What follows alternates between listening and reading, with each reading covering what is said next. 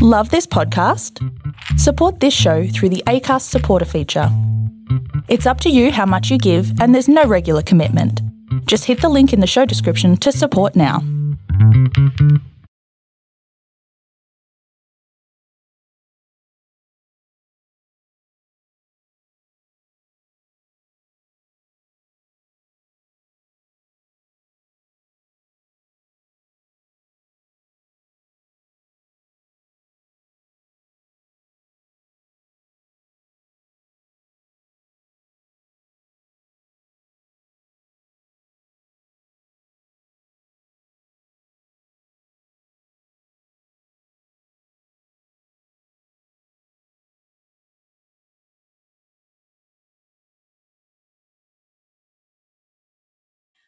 Hi there, Superconscious Success fam. Welcome to another amazing interview that we are going to be speaking to Bill Harrison today.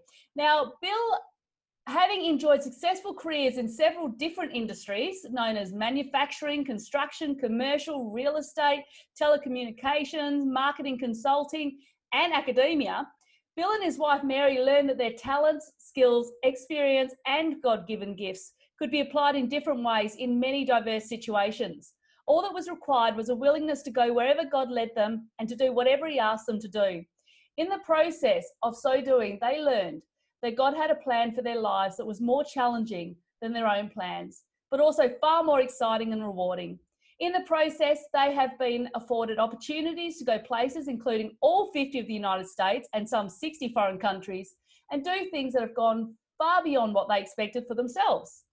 Based on their life experiences as a married couple with dual professional careers, Bill and his wife developed the concept that they call spiritual entrepreneurship. The challenges they faced in fulfilling the requirements of two separate careers without neglecting their family obligations led them to the principles and practices of this concept. So I'm going to now let Bill tell you his story. So, hey, Bill, how are you going today? I am doing great. Very good. Thank you. That's good. And so I would love for you to go into your story as to how you came about the spiritual entrepreneurship, and also about your two amazing books that you've got available. All righty. Well, as I say on my LinkedIn page, at this point in my life, I am a spiritual entrepreneur, a life coach, an author, and a public speaker when I get the opportunity. I started out in life with a degree in aerospace engineering and worked in that industry for about 7 years, and in that industry started consolidating. So it's a kind of a scene that's kind of familiar today with a lot of companies downsizing, merging, going out of business, and that sort of thing.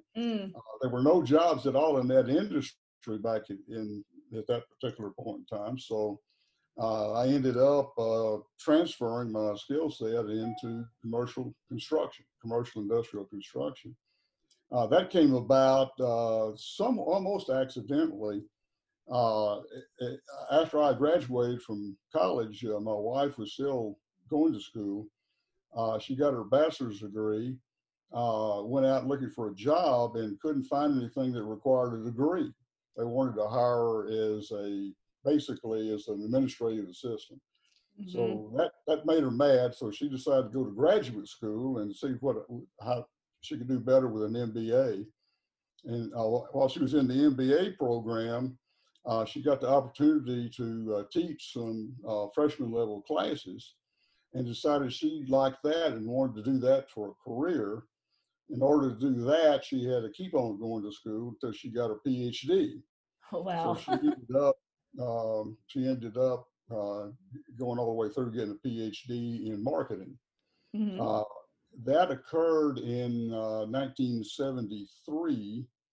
And it just so happened at that particular point in time, the U.S. federal government was, through the Economic Opportunity Commission, was pushing universities to more diversity, and particularly for hiring more women. And so she ended up getting a number of offers. We decided to take the one from Louisiana State University in Baton Rouge, Louisiana. And so we ended up moving to Baton Rouge in 1973. By the way, at that time, I had just finished up an MBA in administrative management at the same time that she finished up her finally got a terminal degree. So when we made a move, I didn't know what I was going to do because I knew it was going to be something different. Looked around for a couple of months and ended up finding a job with an engineering firm in the industrial commercial construction area, and spent most of my career in that. Partly because of the MBA that I'd gotten, I ended up actually most of that career in project management, which I enjoyed, and I found out much later through a number of tests and things is that's really where I belong. That's really where my skill set was, as much or more so as on the technical side. Yeah. So we did that. We lived in Baton Rouge for 9 years. After 9 years, my wife found out that they were offering, and by the way, she was the very first female marketing professor in the history of Louisiana State University. So she was wow, that's incredible. Groundbreaker there. After 9 years, she found out that they were offering male brand new PhD graduates more than she was making after 9 years as a female professor. So she got ticked off once again, and just happened to find out at that time that university in Virginia Beach, which is now called Regent University, was going to begin a brand new college of business that they had not had before. She ended up interviewing there and was the very first faculty member that they hired for their new college of business, and had the opportunity to develop all of the curriculum for the marketing department. So it was a really great opportunity for her. I floundered a bit when we got to Virginia Beach because I couldn't find the kind of job I really wanted. Ended up getting a real estate license and trying to sell commercial real estate, working with a broker there. It was a commission-only job. I had no income from my side for a year. And so we decided at that time to move back to the Dallas area where construction industry was booming again. Yeah. And so I ended up getting a job back with an engineering firm back in commercial industrial construction. My wife got a teaching job at well, she started off, actually, she wanted to get some business experience. And so she started off heading up the marketing department for a firm in the telecommunications industry, which was right at the onset of fiber optics and the very first wireless phones. And so she knew a whole lot about more about that than I did for a number of years there. I finally got caught up with her. She tried that for about a year or two and decided she didn't like the 50, 60-hour weeks. The company got sold 2 or 3 times and had new management come in. And so she finally got tired of that. She ended up finding an opportunity with a local university here that had all evening and Saturday classes, and she liked that. The students were all full-time, working full-time and just going to school at night and on the weekends. So it wasn't a party school, which LSU had been, obviously. But she really liked that, and she ended up working there as a professor for the next, I forget how many years it was. She ended up retiring from there as a professor emeritus. And a few years after she retired, I ended up finally retiring. In 1998, I lost my job with that engineering firm when the industries were contracting again, and ended up spending my last 11 years in doing commercial real estate due diligence, which since I'd gotten a real estate license about 14 years earlier, that came in handy. So I ended up cycling through 3 different industries. My wife got several opportunities in academia as well in marketing in industry. And so during all of that, we had all sorts of different opportunities that we never really expected to have when we started out, when we got married and started life. My wife thought she was going to be a housewife and maybe do something with a degree, maybe Well, get a that part didn't work, did it? along. And it didn't turn out like that. Yeah. In the process of all that, we had made a decision back in 1970 that we were both going to make a commitment to Jesus Christ to serve Him, to go wherever He wanted us to go, do what He asked us to do. That first opportunity came along 3 years later, and it was a really big decision for me to quit my job in my industry and to make a move to someplace that we knew nobody, had never been before, and to start brand new careers of some sort. But once we made that decision, the decisions after that's a little bit easier coming along, because we found out that everything worked out really well and gave us opportunities to do things that we didn't really know we were going to be able to do. We found out during that time that we both really enjoyed travel. We took opportunity when we were still young enough and had the money and were healthy enough, and started traveling in the United States. Started out just driving as far as we could drive, then getting plane ticket, flying someplace, getting a rental car and exploring up there. We got to a certain point that we found out that it was as cheap to take trips to Europe as it was some places in the United States. Made our first trip to London and Paris. Really enjoyed that, and so we got hooked on international travel and ended up traveling to 60-something countries over the next, I guess, quite a few years, 20 years or more. Did you ever get across to Australia? Yes, we did. Yeah? Just on the eastern side. I did not make it as far over to the west. But let's see, we were in Sydney, Melbourne, and Cairns. Nice. And then went to New Zealand. Yeah. So we was that was an interesting show. That was one of the best trips that we had. We really enjoyed that. So yeah, beautiful countries. Yeah. So anyway, a lot of different things happened. Speaking of the book, the first book started out actually as a Sunday school class that we taught in the church that we were in Virginia Beach. And then over the years, after we moved back to the Dallas area, I got the idea to let's write a book about that. And so we started on that, and it took us probably, well, we moved back in 1985, and it was 2017 before we ended up publishing the book. Wow. There's a lot of experiences in there. Yeah, during the course of that, my wife suggested that we should include what our personal experience had been, which was the basis for coming up with the concept. And so I started writing that into it. And like I said, it took quite a while. We got to that point, and then finally, I guess sometime in 2016 or 17, got in touch with a publisher to do self-publishing. And worked with them, went through a number of different revisions and editing and all of that, and ended up publishing that in September, I believe it was, of 2017.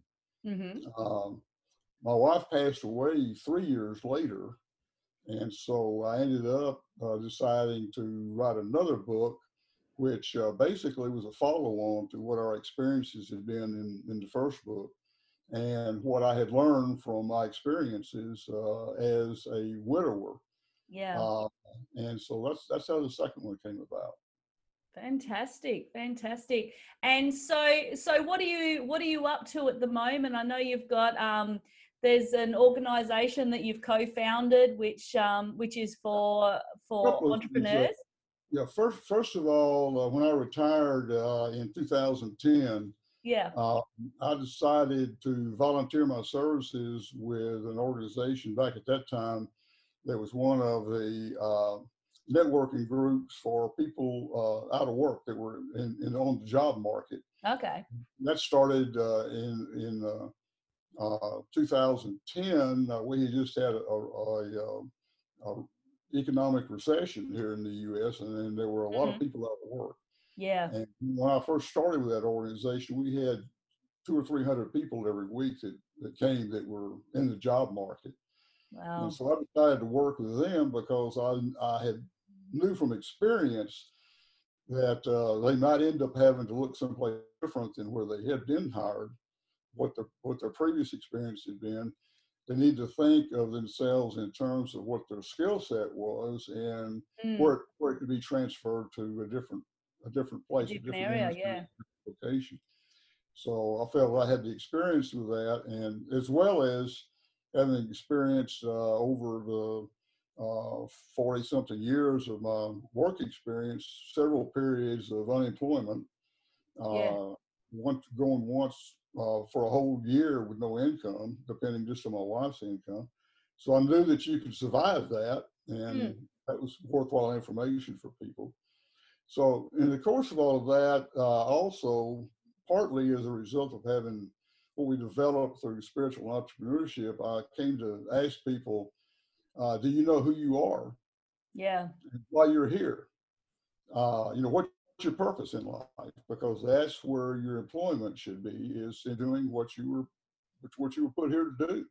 And Absolutely. it's amazing how many people don't have a clue.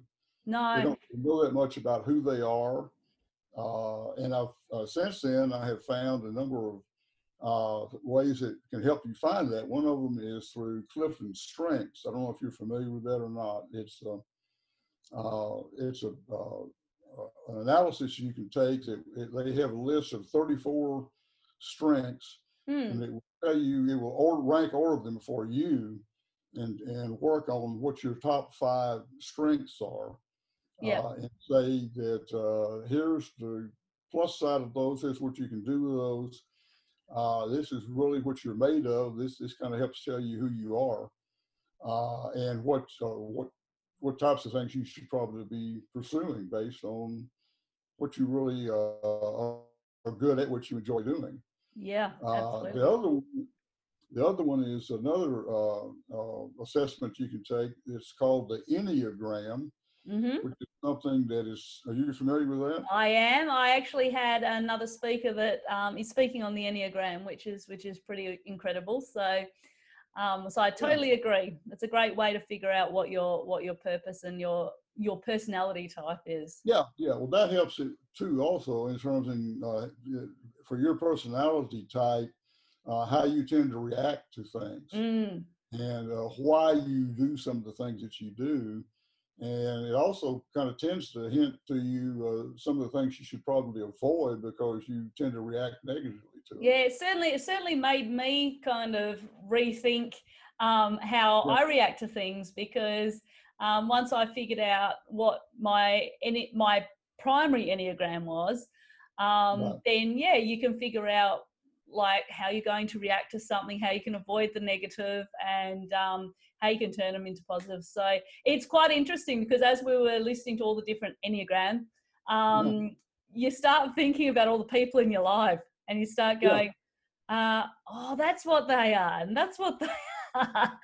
And it's quite interesting. So it's definitely another talk that's worth listening. Relationships, if you can begin to understand one thing, what people's strengths are, because based on what those strengths are, people that are more intellectually oriented, you have to talk to and deal with differently, and basically present a lot of facts.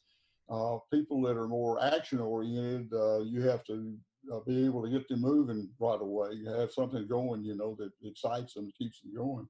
Yeah, absolutely. And somewhat with the Enneagram kind of works that way too, in terms of what their personality type is to how they respond, and how you have to present things to them if you're trying to get them to work with you, or if you're trying to convince them that here's what you might think about doing. Yeah, so absolutely. At the present time, I'm working with a friend of mine who actually left a long-time career in retail management to study, get certified by Gallup as a strengths coach. Okay. So he's a Gallup certified strengths coach. He and I started our own support group for people in job transition, working with them and helping them find out what their Clifton strengths are, what their Enneagram type is, and then through that, kind of helping to work through what types of work they should probably be looking for, where they might be better off looking for them, and give, because people that haven't been out of a job in quite a while, and there's a lot of those around right now. Yeah, there is. Yeah. Particularly people that have kind of worked in one area or one business or for all their career, they tend to kind of have that deer in the headlights look when they get laid off or when it goes out of business. And when we actually go into the interview, I'd like to talk to you a little bit about that, about how we, about the importance of pivot in our lives as well. Yes. Because I think that's going to be interesting for people to listen to. So you're not really retired, are you, Bill? Because you're still working pretty hard. I'm not getting any. I don't have any income, which I don't need. You volunteer, yeah. We saved enough while we were working to. I like to say that I am comfortably retired and I can offer my services on a pro bono basis. Yeah. Which means I can pretty well go where I want to go and do what I want to do to where I think I can do the most good. That brings me to also, you mentioned it earlier, I'm a co-founder of an organization called ShiftCo. Yep. Which is a networking and growth opportunity for conscious entrepreneurs. Mm-hmm. And that kind of ties in, kind of dovetails with what I call spiritual entrepreneurship. It goes to purpose. Yeah. Spiritual entrepreneurs are doing what they do, A, because they enjoy doing it, B, because they feel like it's serving their purpose, and it's doing something positive for the world, and they can make a living at it.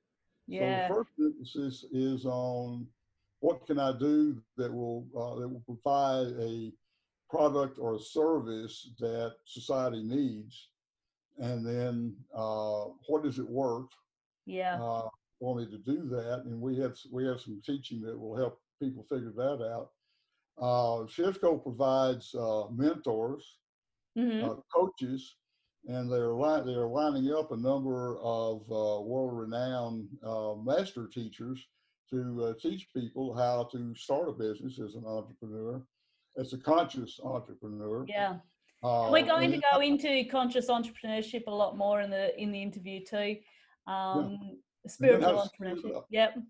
And then also how to scale it up from startup to up into a multi-million-dollar corporation if you're so inclined. Excellent. And that's another something else that you volunteered to participate in? Mm-hmm. Yeah, I got into that through a young lady that I actually met a number of years ago at the organization I was volunteering at back then for job seekers. She came in and did a presentation that centered around purpose, know your purpose. Mm-hmm. And I got to know her really well and have kept in touch with her. And she started this organization, ShiftCo organization, and invited me to come in as a co-founder, and so I did. And it's been really exciting to see how that's starting to. It just started, kicked off in January of last year. Kind of a bad year to start something new, but fighting our way through COVID and having to not having the in-person meetings and doing it all by Zoom. But it's a worldwide organization. We have people already that have joined in 4 or 5 different countries. Amazing. The goal is to be basically a worldwide organization with 20,000 or more members within the next 4 or 5 years. So fantastic. Yeah, I was looking at the website and I thought this is an incredible idea, because part of my purpose on this earth is connection, and it's connecting other people with one another. So that's something that's really really I'm passionate about. So, so fantastic. That is something that if you're a spiritual entrepreneur, then, or a conscious entrepreneur, then definitely it's something that you should be looking into. Now we're going to wrap this up for our introduction, because I'm really excited to get across to the interview and to learn a bit more about that. Okay. Okie doke. So Okay, thanks very much, Bill.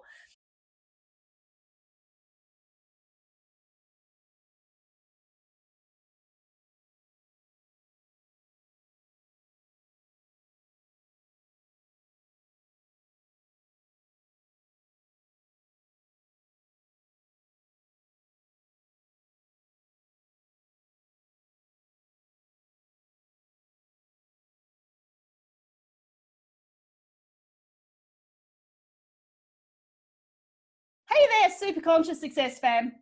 Welcome back to another incredible interview where we're actually going to be talking to Bill Harrison. If you have not yet checked out Bill's introductory video, then head across there now and check it out on my Superconscious Success YouTube channel, because we are going to be talking about spiritual entrepreneurship, and he's actually written 2 books, Spiritual Entrepreneurship, Fulfilling Your God Ordained Destiny, and Traveling Solo But Never Alone, Surviving and Thriving After the Loss of a Spouse. So we're going to be going into that, but we're also going to be talking about what conscious entrepreneurship is and how it can actually help you during these crazy times. How working with the divine can allow you to accomplish more than you ever thought was possible. How you can begin to listen to what God is actually asking you to do. How to eliminate the fear that arises from making big and sometimes scary decisions, because that's something that affects us all. And also why working with your passion and your purpose could be your answer to nailing conscious entrepreneurship. So, hey, Bill, how are you doing today? I am doing great. The snowpocalypse is over. We're no longer having Arctic temperatures here in Texas. We're actually up to about 60 degrees Fahrenheit today. So, wow, we were just talking before the interview about how weird it is. You're in like a snow apocalypse, and we're like in 100 degrees Fahrenheit in Perth, Australia. So it just shows, being on different parts of the world, the differences in temperature is crazy. So far nice. So Bill, how about we start off by you talking about your 2 books, your Spiritual Entrepreneurship book and your Traveling Solo But Never Alone. All righty. I think your question was, how do we end up writing the book? Yeah. Actually, it started for my wife and I back in 1970, fairly early in our marriage. At that particular point in time, we made a decision that really changed the outcome of our life for the rest of our time together.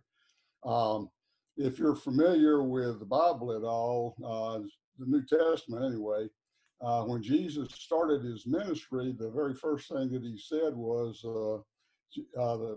usually it's translated repent, but what it really means is change your mindset, change the way you look at things, change your outlook on life and what life's all about and how you should live it. And the second thing he said then, he started calling people and said, follow me. And so what his intention was to demonstrate to them, if you have a different point of view, this is how you should be living. And he actually demonstrated that in his life all the way through. So we made a decision in January of 1970 that we were going to follow God wherever he led us. And we were going to do our best to do whatever he asked us to do. And that really changed everything. I ended up quitting actually I left the career that I'd started with so we could start my wife's career. Moved from Texas to Louisiana. Later on, we moved from Louisiana to Virginia and then back to Texas again. In the process of that, we ended up having opportunities to do things that we hadn't really planned when we got married and got started. I was going to have a career in the aerospace industry. My wife was going to be a housewife and a mother. and until she got her first degree and wasn't able to get a job that used that degree. They wanted to hire her as an administrative assistant or something that didn't require a degree. So that ticked her off. So she went back to graduate school, got an MBA, and in the process of getting the MBA, she had the opportunity to teach some of the freshman level courses and decided she wanted to teach at the university level. So she had to keep on going and get all the way through and get a PhD in order to be able to do that. When that happened, then, and this would have been 1973, she started getting offers from out-of-state universities to come teach there. The U.S. government at that time was pressuring colleges for more diversity, and particularly for hiring females. And so she was getting offers from all over the place. We made that decision, moved to Baton Rouge, Louisiana. She started her career. I had to find something else to do because there were no jobs in the aerospace industry anywhere at that point in time, actually. It had started consolidating. We're down to only two, I think now. Boeing and Lockheed are the only two U.S. Aircraft manufacturers anymore of any size. There were at least 12 or 13 or more back in when I started my career in 1966. So I had to find something else to do. Got into the construction industry, which I really knew almost nothing about. Had to do a lot of on-the-job training for that myself because they didn't provide any. Learn how to do that. In the process of that, I got an opportunity to assist a project manager, more or less as initially kind of as a gopher, doing all the stuff you didn't want to have to do, you know. Within a year after that, I got the opportunity to actually have my own project. And I found out that I was really better suited for that, for the people side of things and for managing teams and working with owners and contractors and building officials and all of that, than in doing detailed design work myself, particularly in an industry that until about a year or so before I hadn't really known anything about. Yeah. So I got that opportunity, which I would never have gotten if we had stayed in Dallas. If we stayed in Dallas, my wife never could have started her career. Yeah. We ended up after 9 years moving to Virginia.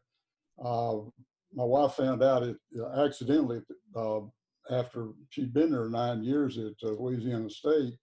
And by the way, she was the first female marketing professor in the history of Louisiana State University. So that was a real That's unique incredible. Yeah. But she found out that they were offering male PhD candidates right out of school more than what she was making after 9 years. So a little bit of income inequality, gender inequality there. So she found out about an opportunity at a university in Virginia Beach that was going to start a brand new college of business, and got hired there as the first faculty member that was hired for that new college, and had the opportunity to develop the whole marketing program for that college from scratch. So another opportunity that she never would have had. Yeah. We ended up, I worked for a little while there in construction for the same company. Didn't get along real well with senior management because what I had learned in the previous 9 years about construction was different than their philosophy. And we kind of got to a point, agreed to disagree, and so I left that. Got a real estate license because I had to do something, wanted to learn something. Tried to do commercial real estate for about a year. It was all on commission, and ended up not having any income myself for that year. So we lived on my wife's salary, and then decided to move back to Dallas because the construction industry was booming in Dallas in the mid 80s. So we moved back here in the mid 80s. And my wife ended up then having an opportunity to head up the marketing department for a telecommunications firm back at the beginning of the wireless phone industry. And so Okay. she learned all about that, and got to go to Washington and negotiate with the FCC on bandwidth and things like that. So that was another opportunity that we would never have had. I continued my career then in commercial industrial construction in project management. Worked my way all the way up to being the project director for the Dallas division of our company, which during the 14 years I think it was that I was there grew from 25 people to about I think 250 at the time that I left. It started the industries we were working in started having a little bit of a recession in the mid to late 90s. And so they eliminated my position and started contracting a little bit. So once again, I had to find something else to do. And partly because I had had the real estate license in Virginia, I got a job doing commercial real estate due diligence, which was going out and looking at properties for potential buyers and doing condition reports on what the property was like, doing a 10-year forecast of anticipated capital costs that they would incur, new roof, new air conditioning units, repaint, whatever, if they bought the property. So I did that for another 11 years, I think it was, and then got to a point and said, okay, that's enough, and retired. And actually, I retired in 2010. And since then, I have been working, well, not at the very beginning, but been working with a friend of mine, working with people that are in job transition, that are have either lost their job or they're not happy with their job and want to do something different. And so that's what we've been doing for what I've been doing for 10 years. And Mike and I have been doing it for about 6 or 8 of those, I think, now. So you're not really retired, are you, Bill? So there were all sorts of opportunities that we would not have had if we hadn't done that. Yeah. We also ended up, which we hadn't planned on, as a 2-career family. And we learned a lot of things about how to be able to hold a family together, raise a daughter, and keep the marriage together when we had 2 very different types of careers. Yeah. And we've been moving a few times and changing things. My wife, by the way, after that stint in telecommunications, ended up back in the university setting and worked at a university here in the Dallas area until she retired in 2007, I think it was, as a professor emeritus. So that was another opportunity for her, and another accomplishment that she had. So also, we discovered fairly early on in our marriage that we both like to travel. And with 2 incomes, we were able to afford it. Yeah. And so we started initially making auto trips, car trips around the U.S. Got kind of beyond the reasonable driving range and started catching a flight someplace, getting a rental car and seeing what we explored in that area. Yeah. We ended up getting to visit all 50 of the United States, which not everyone has done. No. We also found out fairly early on that it was just about as cheap to go to Europe as it was to travel in the United States. Yep. And so we really got hooked on overseas travel. And by the time my wife passed away, I think we had visited 61 or 62 different countries. And got a flavor of how a lot of different people live, what they eat. My wife was always interested in how they did business, how do you market in other countries. And so we did the usual tourist stuff, but we also would visit department stores and grocery stores to see how they did things, what their prices were like, and what their ads were like, and all of that. And we even visited the stock exchange in Tokyo just to see how that went. So Yeah. it just a host of opportunities that we never would have had if we hadn't made that decision back in 1970 to go where we felt like the Spirit was moving us, and to take a shot at doing something we hadn't done before, to see how that went. Yeah, and that's the thing. I think when it comes to entrepreneurship and when it comes to building a successful business and not just business but also life, and listening to that intuition, listening to what God is telling you is really, really important. How would you suggest for somebody to be able to tap into that intuition and begin to hear what God's trying to tell them if they have not yet developed that particular skill? Well, the approach that Mike and I take in dealing with people that are on the job market Mm-hmm. is that first of all, you need to know who you are. Yeah. And you need to know why you're here, what your purpose in life is. It really all revolves around purpose. And when it comes to knowing who you are, most people haven't really given it too much thought or what their purpose is. And so we try to get them started on thinking about that. From my perspective, who you are is a child of God, Mm-hmm. who has he has a plan for your life that will take you beyond where you think you can go. Yeah. It will be a lot more challenging, but it will be a lot more adventurous, and you will end up with a whole lot more accomplishment than you thought you were capable of. Yeah, because And I think sometimes we kind of hold ourselves in our comfort box, in our comfort zone, because we don't want to expand out of it. Well, the real key to it, and the decision that we actually made in 1973 when we decided I was going to quit my job and actually quit my chosen profession and move, to almost another country, because South Louisiana has a much different culture than North Texas does. Okay. Due to the Cajun influence down there. Yeah. It's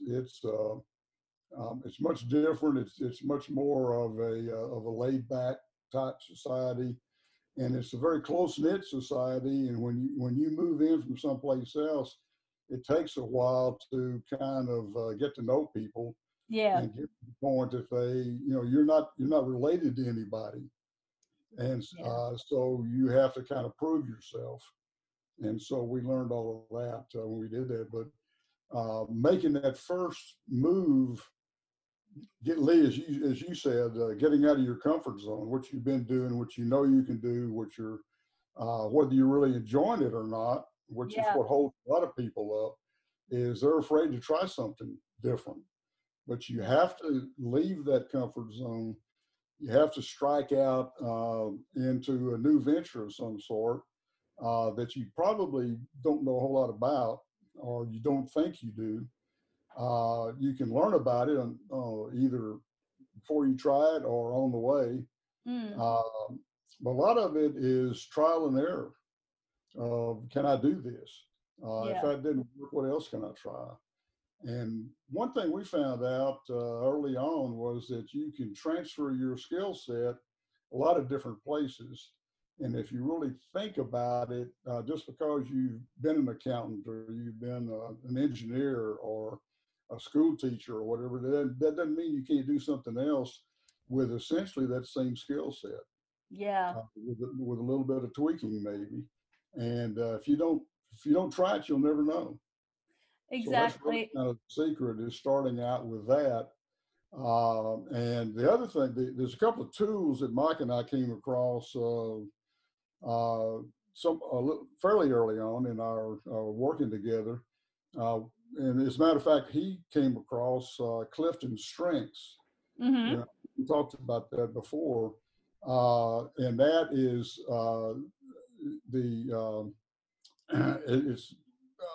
that's produced by the Gallup Association. If you're familiar with Gallup and all the different surveys and polls that they take, Mm-hmm. So they did surveys and determined 34 basic strengths that people have.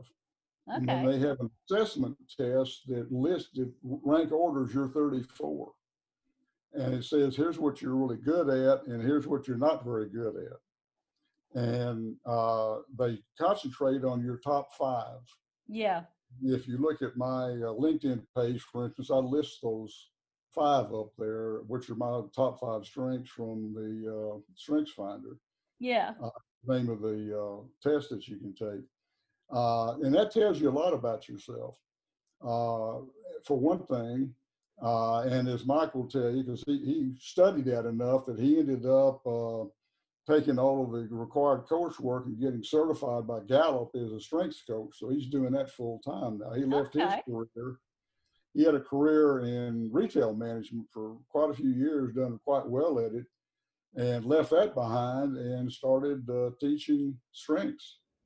So he's been doing that for, I guess, the 6 or 8 years that we've been working together now.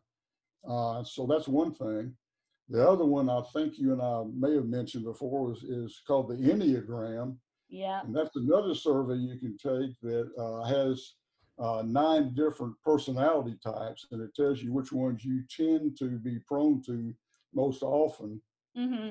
Based on your personality type, that tells you how you respond to outside influences, to this, when something happens, you respond this way because of what your personality type is. Mm. Yeah, and I love the Enneagram. And in actual fact, I have a workshop in the VIP day with a lady that is actually going to help you to discover your Enneagram, because it is powerful once you actually do discover it, because it helps you to really figure out your communication with other people. And right. when I first did it, and you would start to sort of like go, oh, that's my husband, or oh, that's my kids, or and it's really interesting, and allows you to delve into your dominant type, but then also the additional types that that sort of like come in as well, because we can have multiple, but it's what our dominant type is which can actually ascertain how you communicate with other people. So it is definitely a great tool, and the Clifton strengths and the information on the Enneagram will actually be in the playbook under you anyway, Bill, so they can go and take a look at that. Now, obviously, another thing about that, you mentioned the more you can learn about other people's strengths and their personality types, the better you're able to communicate with them. Also, from the strengths perspective, you'll realize that in order to accomplish things, sometimes you need to partner with somebody that has complementary strengths to yours. And that was something my wife and I found out, is some of ours were the same, but some of them were different. Yeah. And so we complemented each other quite well, as it turned out. Exactly. Also, the other thing you also need, when you really study it, there's a positive side and a negative side to all of the strengths and to the personality types. And depending on whether you're operating on the positive side of them or you revert down to the negative side, it can either help you or hurt you. Yeah, and that's a choice that you can make. And like with anything, they're tools that you can use to help to expand and help to improve. And I think that something that we get into the habit of is we want to be able to do everything. And so we go, well, if we just build on our weaknesses, then we're going to be a lot better. But what we need to understand is that if we've got those 5 strengths that you were talking about, and we really build on them, then that can actually help us to, and then you outsource or you collaborate with other people that have opposing strengths. Yes, exactly. That's exactly correct. And what that does is all of this begins to help you understand who you are. It also starts telling you why you're here, what your purpose is. Okay. One thing we like to tell people that are in the job search is that everyone has a unique set of strengths and personality type and experience and things that they enjoy doing, passions. Yeah. And there's a reason for that. And the reason is it's needed somewhere. Yeah. And so if you go into a job search with the understanding that you have something unique to offer the world, something that the world needs, then it's just a question of finding out where is the best place to utilize that. It's Yeah. not, I got to get a job, what can I do? It's here's who I am, here's what I'm good at, here's what I enjoy doing, here's where I can make the most impact. Yeah. That's starting to get into conscious entrepreneurship or conscious businesses, which is based on not just making money, but making a difference. Yeah. And I think that's it kind of ties in together there. Yeah, and it's about creating that legacy. It's about creating that impact that can help others to, I believe it's to help others to expand and to help others to be the best versions of themselves too. Because it's, I believe that when God puts these opportunities in front of us, if we learn to listen to what God's saying, then he's only trying to guide us to lead us on the right path. And if we ignore that, then we tend to go down paths that we have to then be redirected back again, which can take a lot longer. So, the point of this is don't try to be something that you aren't. Yeah. Celebrate who you are and what you bring to the party, and then go out and find where to apply that. One of the definitions of conscious entrepreneurship is this says conscious entrepreneurship at its core is about the simple desire to both make money and to make a difference. Yeah. And so that's really what it's all about. And if you concentrate on who you are, what your passions are, what your strengths are, what your personality type is, and how you interact with people and the people that you like to deal with, that's where you can make a difference. Yeah. And once you make a difference, then the money just follows anyway. Yeah. Because with money just being energy, it transmutates based on the amount of value you give.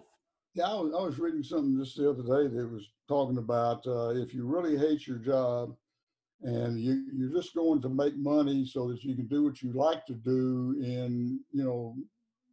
on the weekends, then you're wasting 80% of your life doing something that you don't like, and you're having to make money to do something that you enjoy doing. So why not do something that you enjoy and get paid for that? Exactly. And the thing is, you will find, because there are many people that work 9-to-5 jobs, they get up on a Monday, they're depressed and don't want to go into work just because they're trying to make a paycheck. And then they have to hustle on the side to be able to try to build this business that they're passionate about. Whereas if they realize that if they actually just worked on that which they are passionate about, which they are fulfilling their purpose, then the money is going to flow anyway.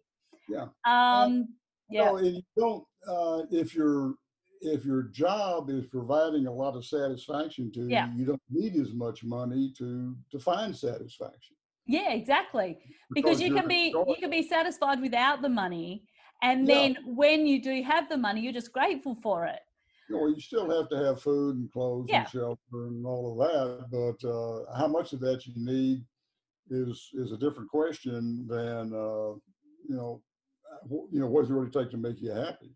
Yeah. So some of the happiest people are the people that have the least, because the more you have, the more you have to worry about. Yeah. Whatever. Now, what about, we talked about going out of our comfort zone, and really, as you and your wife both did, obviously, with so much traveling and so many shifting of your opportunities, so much pivoting, which, I've done my share of pivoting. And I think pivot is actually really, really important. When you start feeling like your purpose has changed or you're being redirected, then not just staying in the job because it's what you've been doing your entire life or because that's what you got qualified for. Do it because it's what you enjoy and what you feel like you are providing value with. But how do we... What was that? Purpose changes over time. Yeah. And my biggest change of purpose was when my wife passed away. Yeah. What do I do now? Mm-hmm. You know, we did everything together, made joint decisions on where we were going to go, what we were going to do for 50 something years. Yeah. And all of a sudden, you know, as like I said in the second book that I wrote there, what now? Yeah. You know, why am I still here? What am I supposed to do now? And what I ended up finding out was really more about what I'm doing now is to devote full time to working with other people and that's how we ended up writing the first book. Over many years, we learned a lot of things the hard way.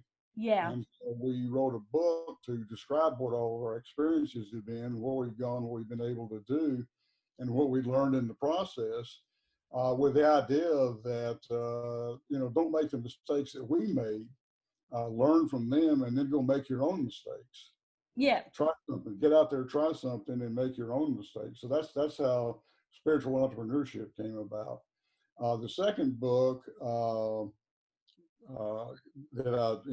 what I called it was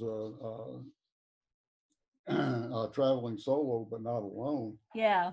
And that is that I feel like my wife is still with me.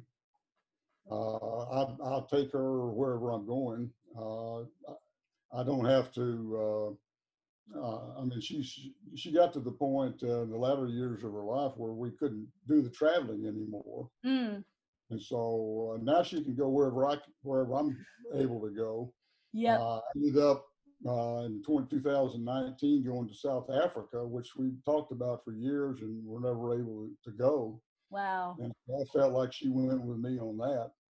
And then the other part of it too is that God's always with you. You're never alone.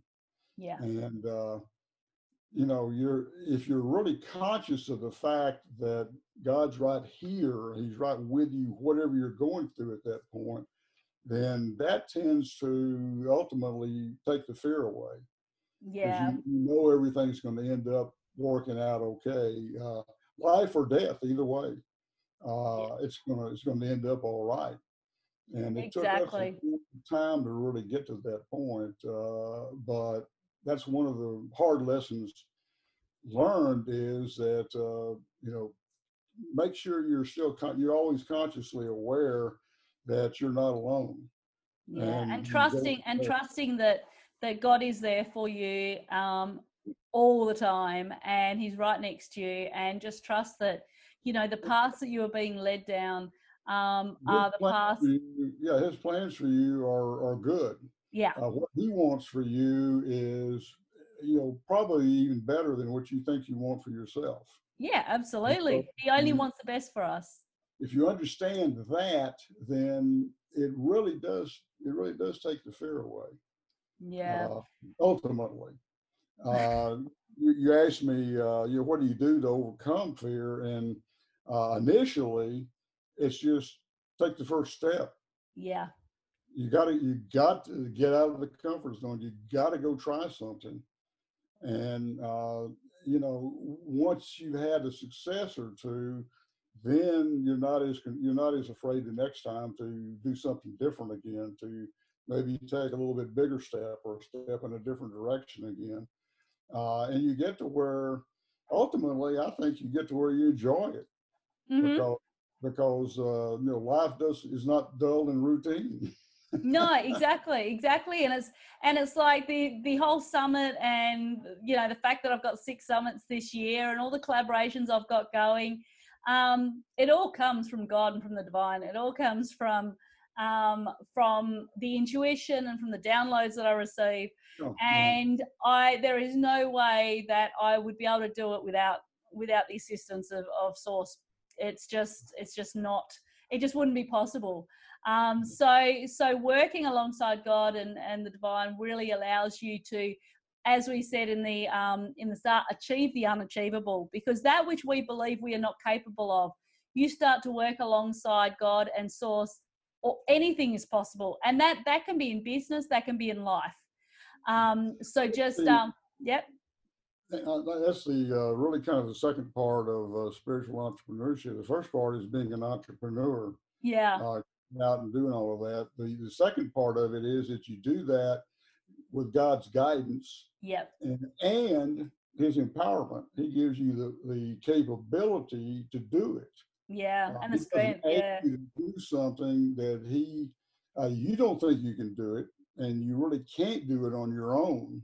You're probably right about that, but he gives you the empowerment to be able to go out and do things that you didn't think you could do. Exactly. And so that's really, if you rely on that, well, if you ask me to go here and do this, and I know you're going to be with me and you're going to enable me to be able to do it. So here goes.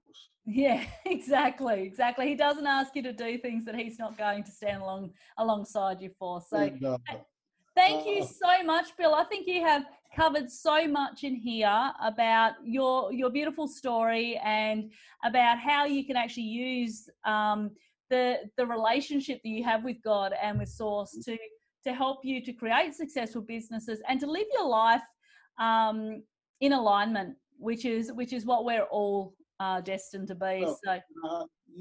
At some point you asked me, well, how do you know that what you're hearing in your intuition? Mind, how do you know if it's God or it's your ego? Yeah. And my answer to that is it goes all the way back to the beginning, and that is that if you read the Bible, which most people don't really do, yeah, they have one, but they don't ever read it, or they don't read it to learn. If you remember that God inspired all of everything that's in the Bible, the Holy Spirit by name inspired it, then if you read it asking for assistance, what does this mean? Yeah. Because if you really get into the Bible, it's not black and white. No. It's not. There's interpretation. This and this and everything's okay. It's, you need to read it. You need to let God interpret it for you. Yeah. Say, this is what this means for you. And go from there. Yeah. And also, if you read all the way through the Bible, it pretty well lays out what God's plan is for the whole creation. Yeah. And you have a part in that. And so if what you're thinking about doing, if that fits into your understanding of what God's trying to do, then there you go. Yeah. If it doesn't, then back off. That's probably not him speaking to you, or her, however you want to look at it. Because God has both male and it's not gender specific. Both masculine and feminine characteristics. So don't get too hung up on the he. Yeah. At any rate, that's really kind of the answer to that. And you also in there you mentioned relationship. Ultimately, the more experience that you have, the more you try to follow what you think you're hearing from God, the more you learn to really to hear his voice, and the better you get to understand who she really is. Yeah. And what God's nature is. And that, the better you know someone, the better able you are to understand what they're trying to say to you, because you know more about where they're coming from. Yeah. And so ultimately, that's the answer: is you have to develop that. It is a personal relationship that you need to develop, because God's not just remote, and God is not only beyond understanding, but he's also very personable. Yeah. And prefers real close relationships. Yeah. So, God thrives on that connection. mhm. And so as you, like you said, as you become more experienced in this and you practice it, then you will start to build that connection, and then you'll start to hear the messages that are coming through. So that's awesome. Thank you, Bill, so much for being on the summit today and going through all of that, because I think that you've given the listeners a lot to think about and a lot to put into practice, especially when they're building their own businesses or wanting to find a purpose and a passion. So, yeah. I think I mentioned this to you before, but I have fairly recently become a member of an organization called ShiftCo, Yeah. which is an association of conscious entrepreneurs. Yeah. For the purpose of introducing you to other conscious entrepreneurs, and then providing mentoring, coaching, and world-class teachers on here's how you start a business, here's how you scale it up to how we scale it up to, and they actually had several different paths you can take depending on what it is you want to try and do, whether you have a product or a service, or what you feel like, this is who I am, this is what I'm supposed to be doing. Yeah. It helps you really get started with that, and it helps you to figure out ways in order to grow that. And so it's really a great opportunity. Is to there's a lot of really unique people involved with that I've come to know that give you lots of good ideas about okay, here's what you need to do. Yeah. Try this, and you have success stories from people that have done it. And so fantastic. And all of those details are going to be included in the playbook under Bill's page. So go and have a look at ShiftCo and see what it's all about, because I think it is a great opportunity for people that are wanting to get into this field. So thank you so much for your time today, Bill. Well, thanks, Frank, and good to see you again. Yeah, you too. Thanks, Bill. And I'll speak to you a bit later.